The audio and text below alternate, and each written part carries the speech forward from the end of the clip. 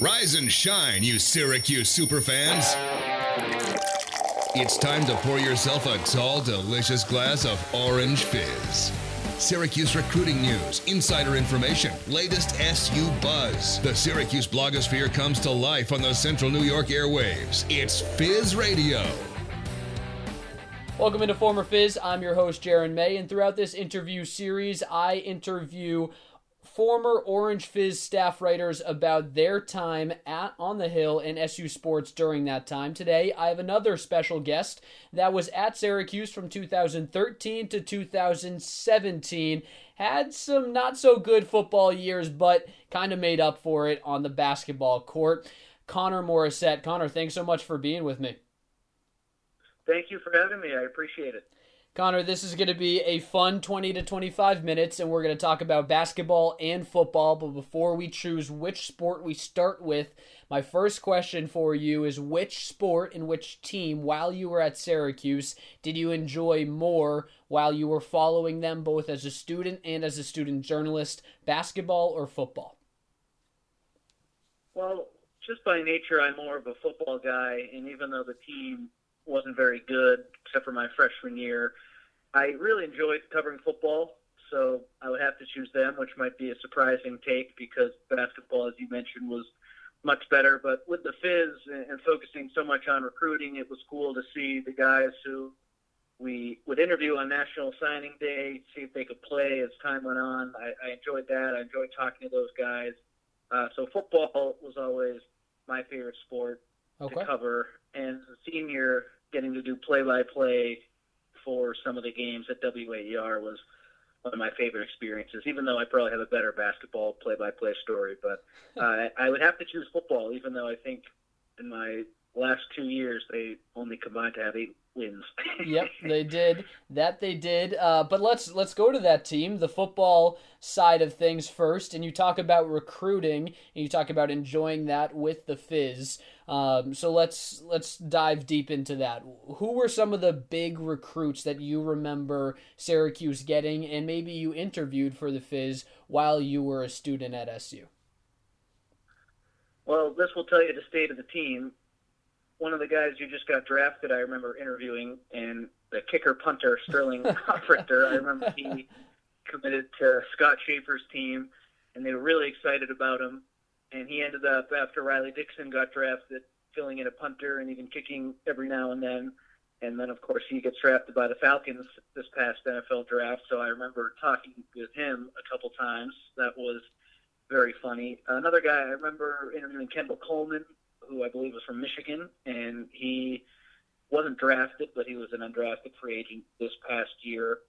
We never spoke to Eric Dungy. He was always an enigma because this is an excuse, I guess, but he came from Oregon, and he never answered our phone calls. So I wish I could say that I talked to him because he was probably the most influential football player of my time there. And he was a guy who you just loved to root for because he would take these vicious hits and, for the most part, had bounced right back up and keep on fighting. He just was a true football player, really, really tough kid.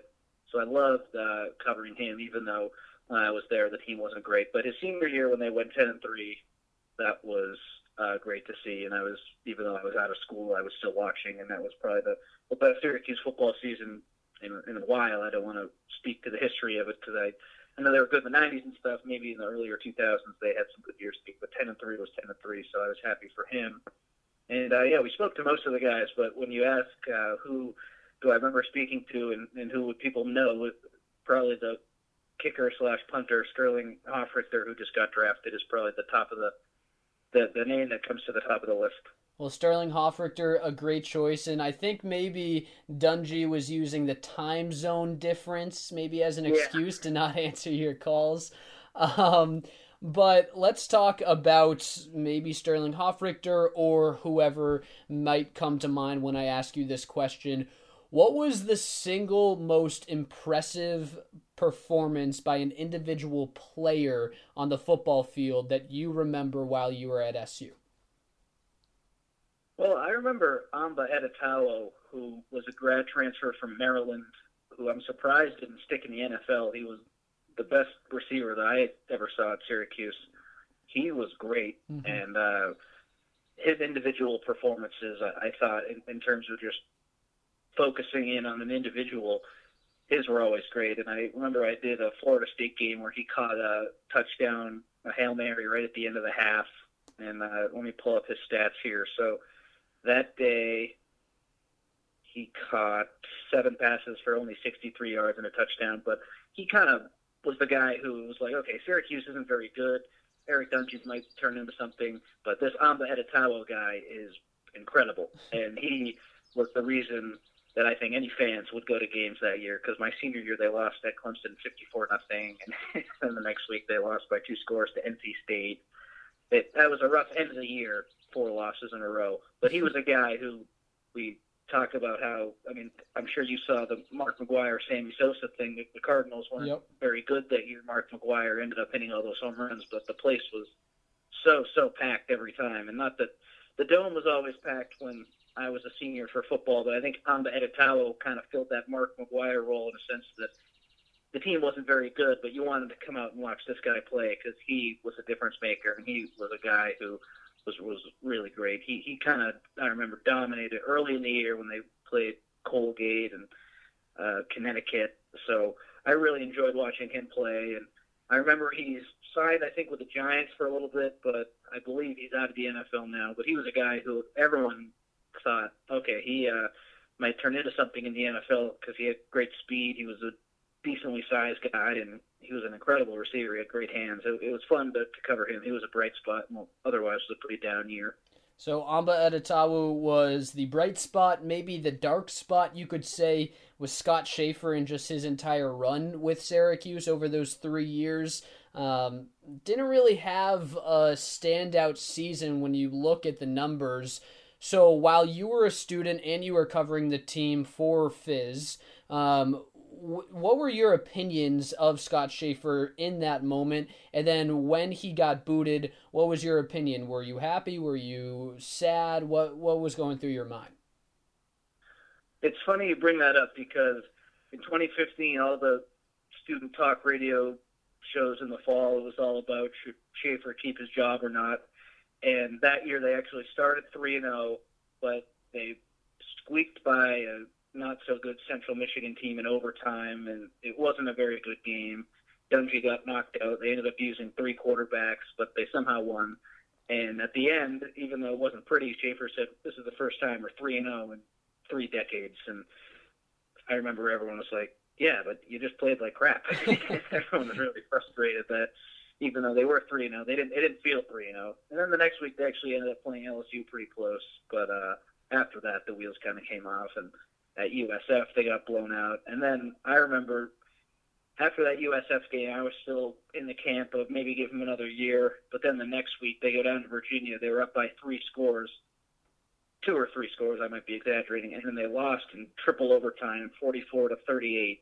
And I did the double overtime, which is the show on WAER, the post game after that one. And I remember calling for his head. That was kind of my last straw with him. It was at Virginia, another ACC bottom feeder. And Syracuse was always terrible on the road every year that I was there. And this year was no different, but it was a road game. They were in the driver's seat, had a chance to win.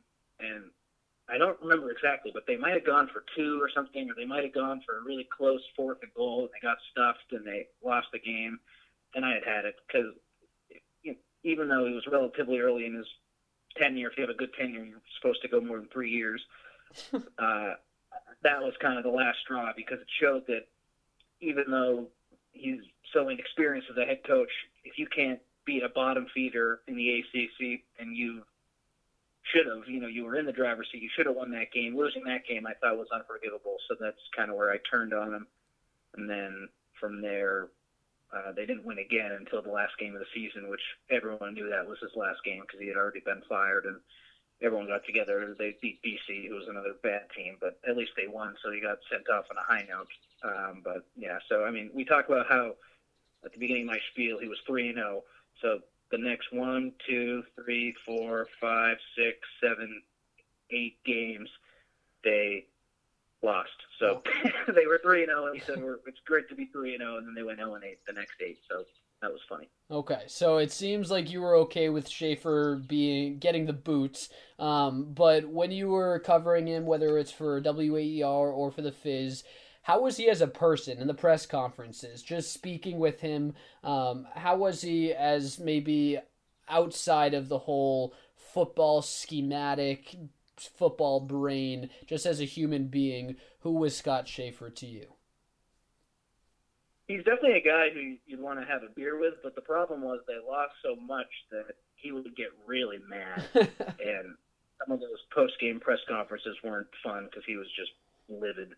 And I remember, let me see, it might have been in 2014. I think Clemson came to the Dome, and okay, no, that was a different year. But Clemson came to the Dome. One of his, might have been 2015, and he thought Dabo Swinney was running up the score on him, and he yelled, "F you, Dabo," across the field at him. So that was a very, very ugly moment for Syracuse football because the guy just got too angry, and they weren't very good. And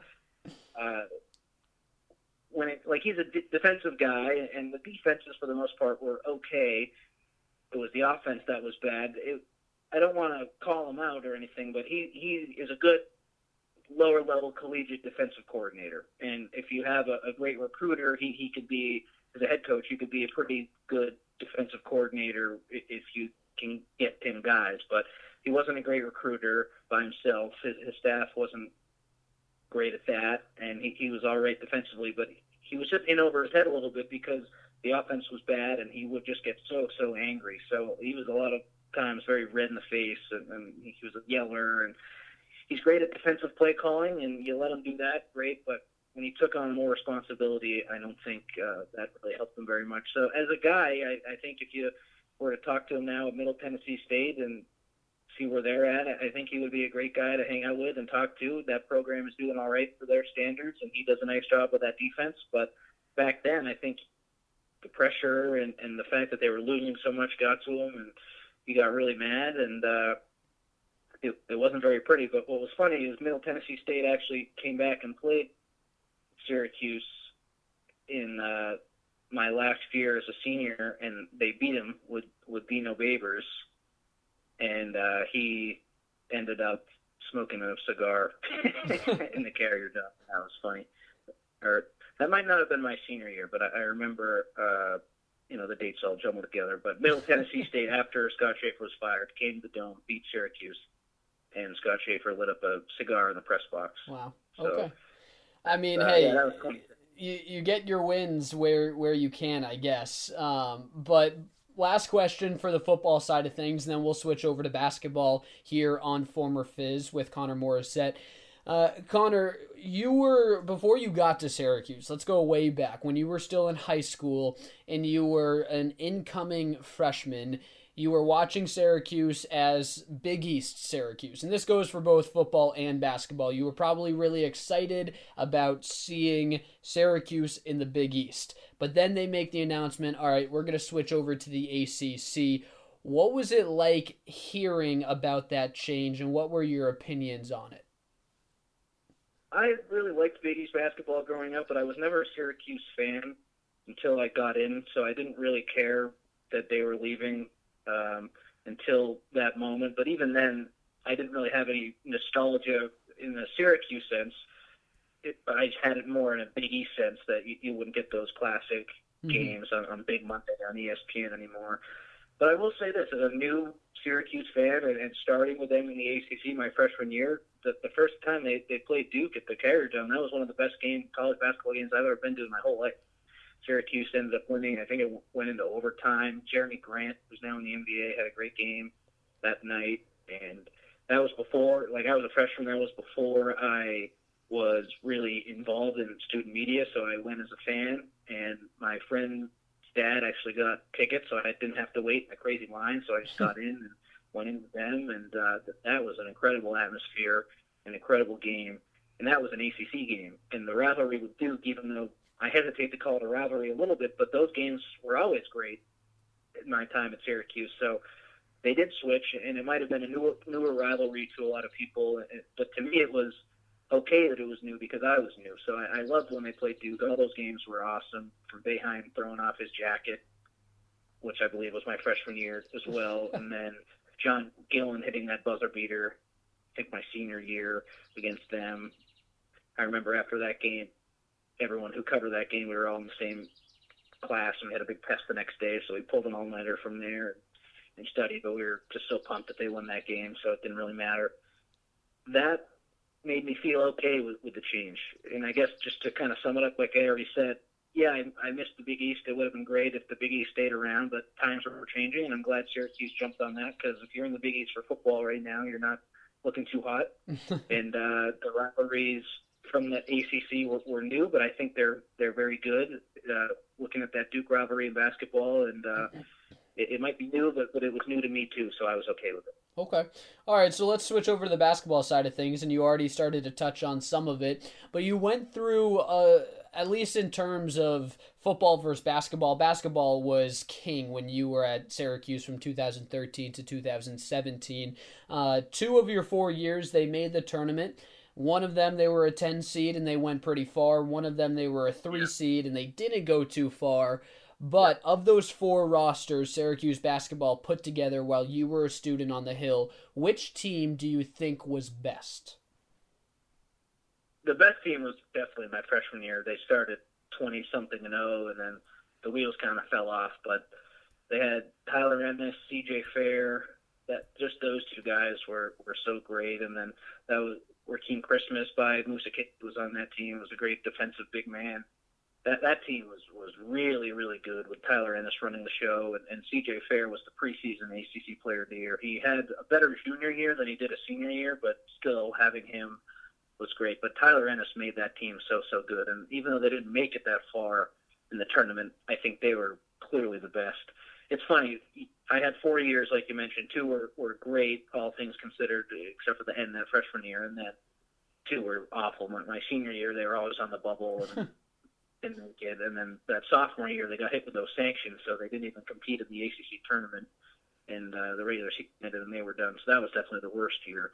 But I think the freshman year team was definitely the best. And Tyler Ennis was so good, and I know he didn't make it in the NBA, but the fact that he wasn't projected at the beginning of the year to go to the NBA, and then he had such a good year that he had no other choice. And I think people kind of look back. He's one of those guys who a lot of people say, oh, he should have gone back to school. But I think those people are mistaken because he was so good. He was so clutch that and just so calm, cool, collected that he really did have no other choice. And it's a shame, like we see with so many guys, that they didn't make it. But I think he was probably the best player in my time there. I know Rakeem Christmas had a huge sophomore year, or my sophomore year, his senior year, but they didn't really do anything in the postseason because they were ineligible. So maybe my statement isn't totally fair, but I just remember watching him, and when he had the ball, he just proved time in and time out that good things would happen, and he was always in control, and he could always win you a game, which is why I love that team, even though they did kind of fail when the lights got brightest, but that's all right. All right, so you mentioned a lot of talented guys and talented names right there.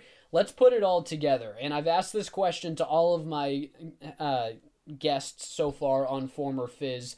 If you could put together a starting 5 with players that played when just you were on campus, just those 4 years, any of the players during those 4 years, who would be in your starting 5 and why? Sure. Just off the top of my head, I talk so much about Ennis. He would for sure be the point guard for me. At the 2, it would be the choice between Tyus Battle and Malachi Richardson, and I'd probably go with Malachi Richardson just because I think he was a better shooter. So I would go him. Tyler Lydon could play the 3, the 4, the 5, 3 if they were going big. So let's go big. I'd probably put him at the 3. Or maybe let me switch it. I'll put C.J. Fair at the 3, and I'll put, now I'm leaving out Jeremy Grant. Maybe he'd be my first guy, but I think I'd have to go, because I want shooting. So I'd go with Fair at the 3, Tyler Lydon at the 4, and then Rakeem Christmas at the 5, because with the exception of Christmas, everyone can shoot on that team. And Jeremy Grant has turned into a shooter in the NBA, but he was a pure athletic, in the paint guy. And those guys are really important, but I think the way we see basketball evolving, you want more shooting. And I know no one has really stuck in the NBA besides Grant, so it's funny that he's the one who's left out. But I think in terms of a college team, that would be my 5. So we'd have, just to recap, Ennis at the 1, Malachi Richardson at the 2, C.J. Fair at the 3, Tyler Lydon at the 4, and then Rakeem Christmas at the 5. And I think that team would almost certainly be a national title contender at the beginning of the year. That team would be really, really good. Yeah, Jeremy Grant off the bench, Tyus Battle off the bench. I'm having flashbacks just thinking about that. That's a very talented team right there, and very long, and could absolutely work the zone to perfection. Yeah. But so that's a great starting 5, and we'll compare that to the other starting 5s that have been created on Former Fizz in a little bit. But I want to go back to some memory in your head. It's somewhere in there. When was the loudest you heard the Dome for a basketball game? The Duke games were the loudest for sure. My freshman year, I won't lie to you, I'd had a couple beers, but I remember that game was really, really loud. That was the first time they'd played in the league, and Syracuse won, and I called my parents after, and I was like, you hate to look back and be a fanboy because you want to be this journalist that covers the team, but there was no stopping my fandom after that game. And I called my parents and said, wow, thank you for sending me here. That was incredible. That's louder and better than a lot of Celtics games I've been to. Thank you. So that was great. And then it was really loud when John Gillen hit that buzzer beater. Mm-hmm. The Georgetown games are always loud, but the thing is that's during winter break, so students aren't there. But I stayed my junior year, and I went to that game as a fan. And even though they lost, it was really loud that day just because of the rivalry. I'm trying to think off the top of my head, because the Dome we know gets packed anyway, but it gets really packed when those big teams come in. Right. My freshman year, Syracuse played Indiana, and Indiana was pretty good. I remember it getting pretty loud for that game. But I think to answer the question, the first Duke game was the loudest I've ever heard it. And then my senior year, that Duke game was really loud too, especially with John Gillen hitting the shot and Carl Ravitch having the call. That was the house came down, everyone rushed the court, so mm-hmm. that was pretty loud too.